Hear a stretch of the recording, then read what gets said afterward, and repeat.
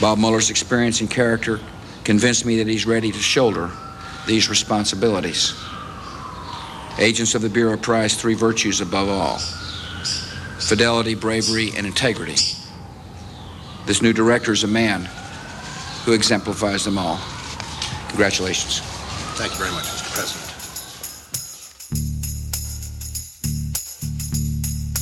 Hey, Insiders. Thanks for joining Ann Milgram and me for the rest of our conversation about Bob Mueller's congressional testimony.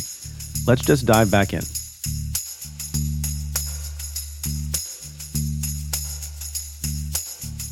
Can I take issue with one thing you said just a little bit? You can take issue with all the things I said. I thought Nadler did a great job in the actual questioning of Mueller. So I agree with you on that. The one frustration, I think I would call it, that I had when I was listening to when I was watching Nadler, and he's the chair of the committee, there were times where Robert Mueller was not allowed to answer the question. No, true. Like, there's a level of control that the chairperson of the committee has to exert. There were times where people went on attacks against Mueller, and then his time ran out. If I were the chair, or you were the chair, we would have given Mueller time to answer. We would have told the Congress people to allow him to answer. And so I thought Nadler was great on the questions, but on the running of the committee, I would have liked it a little bit tighter. Well, the constraint on him, in fairness to him, and I don't represent Jerry Nadler in this debate, and I'm not sure I would have... I'm still giving him a good grade, by the way. All right. Just maybe not an A. All right. I mean, there's more hearings, so he'll have other grades during the semester, I presume. That he was operating under a serious constraint, which was he only had a certain number of hours with Bob Mueller. In this case, I think there was agreement about 3 hours. And lots of members on that committee. It's got 40,000 members on the committee. And lots of them wanted to make sure that, I think all of them, wanted to have the opportunity to ask, if not 5 minutes, at least a couple of minutes of questions.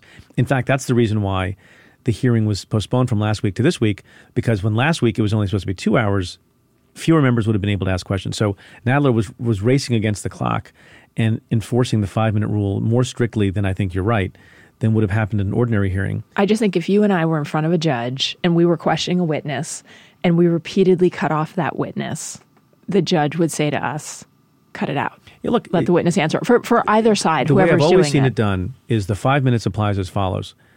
So long as you've gotten in a question by the end of the 5 minutes and that question is pending, in fairness to both the question asker, but also in fairness to the witness, you let the witness answer the question, because then you just have the implication of an obnoxious or misleading question sometimes. That's right. To allow it to be unanswered leaves may leave a misimpression in the minds of listeners. Yes, and I think we saw that a couple times today. Again, I'd still give him a good grade, but he's not the star pupil.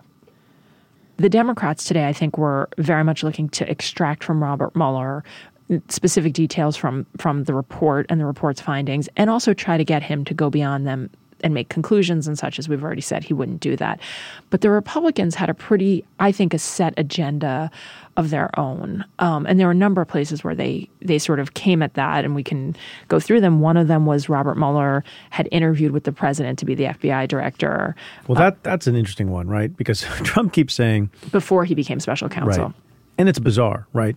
Because the one thing the president is not an expert on, it's conflict of interest. And who should or should not recuse themselves from an investigation. This was the fight he had with Jeff Sessions, his attorney general, who recused himself because I think he made his own analysis, but also, more importantly, the career ethics folks said, you need to recuse yourself from all of that.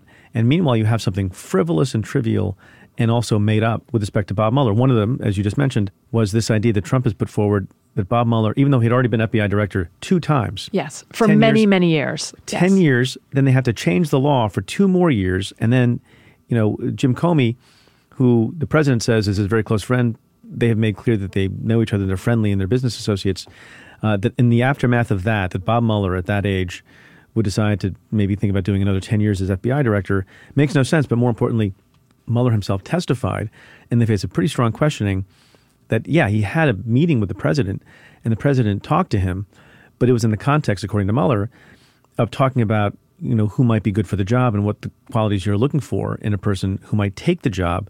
And he was not applying for the job. Yeah. And a lot of the Republicans asked him about that. That was clearly a very, very strong talking point.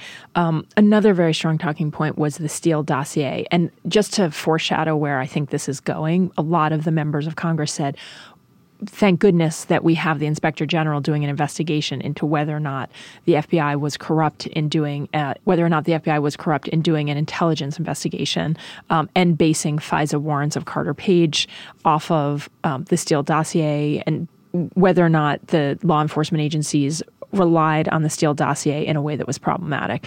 And so they're signaling that, and Mueller was very clear in saying this wasn't part of my work, but the members of Congress, the Republican members of Congress, were really clear in saying, well, we think that this whole thing, despite the fact that there were 37 people who've been charged with crimes and all the Russian interference stuff, which we should talk about in a minute, despite all of that, we think that this was based on faulty intelligence and essentially on the surveillance of a political campaign. And so do you think, I think I would argue that they probably scored points for the base today, and that this was a pretty strategic move. Well, I don't want to say strategic, but this was part of an agenda today to try to make this a part of the narrative, which has been happening. Yeah, look, and I think there were other points scored that were not illegitimate, not just based on an agenda. And one of them we should talk about. Representative Ratcliffe, Republican, seems like a pretty smart person, even if you don't agree with him. All right. Now, in explaining that special counsel did not make what you called a traditional prosecution or declination decision, the report on the bottom of page 2 of volume 2 reads as follows. The evidence we obtained about the president's actions and intent presents difficult issues that prevent us from conclusively determining that no criminal conduct occurred. Accordingly, while this report does not conclude that the president committed a crime, it also does not exonerate him. Now, I read that correctly? Yes. This whole idea of whether or not Mueller exonerated the president, didn't exonerate the president, he said no, did not exonerate the president. He raised a legitimate point. And the argument is, and other people have made it, he made it better than some, was that it sounds like you're inverting the burden of proof. Now, your report, and today you said at all times the special counsel team operated under, was guided by, and followed Justice Department policies and principles. So which DOJ policy or principle sets forth a legal standard that an investigated person is not exonerated if their innocence from criminal conduct is not conclusively determined? Can you repeat the last part of that question? Yeah. Which DOJ policy or principle set forth a legal standard that an investigated person is not exonerated if their innocence from criminal conduct is not conclusively determined? Where does that language come from, Director? Where is the DOJ policy that says that? In what manual or in what guideline is it written that prosecutors are supposed to be in the business of exonerating or not exonerating people? You decide to make a charge, and then if you don't, you shut up about it. And it's kind of, it has surface appeal.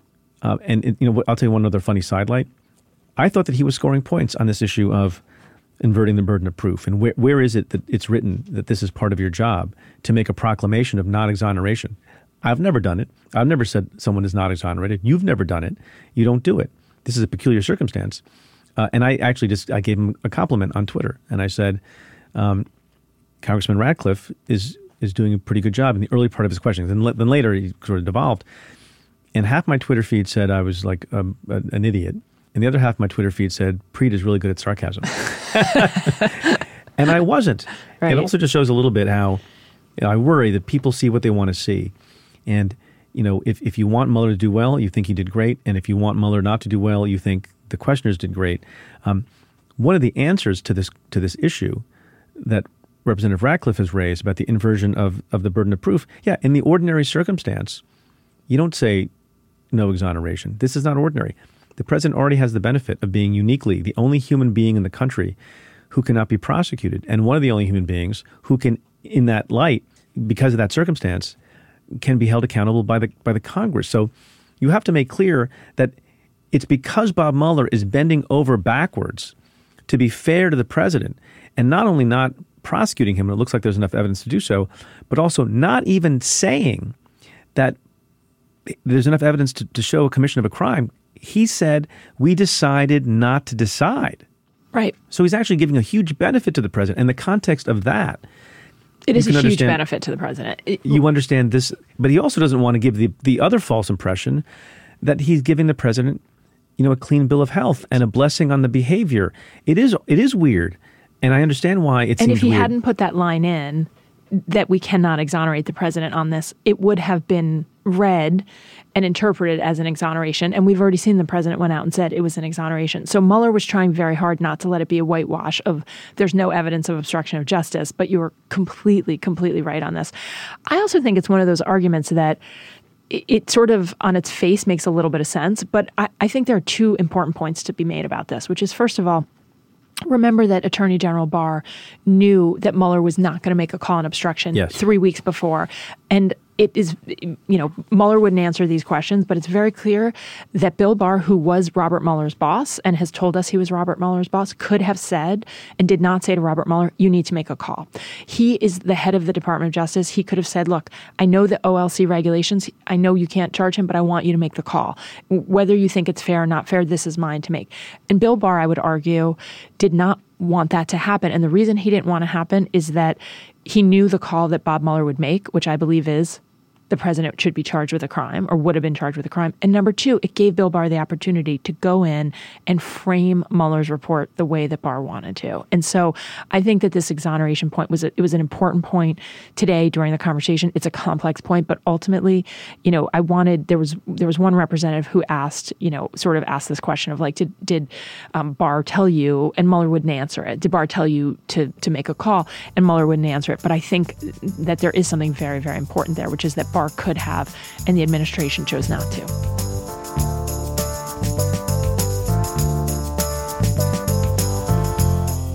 Thanks again for becoming a member of Cafe Insider. Listen to the Cafe Insider podcast every Monday with me and Ann Milgram, and stay tuned every Thursday.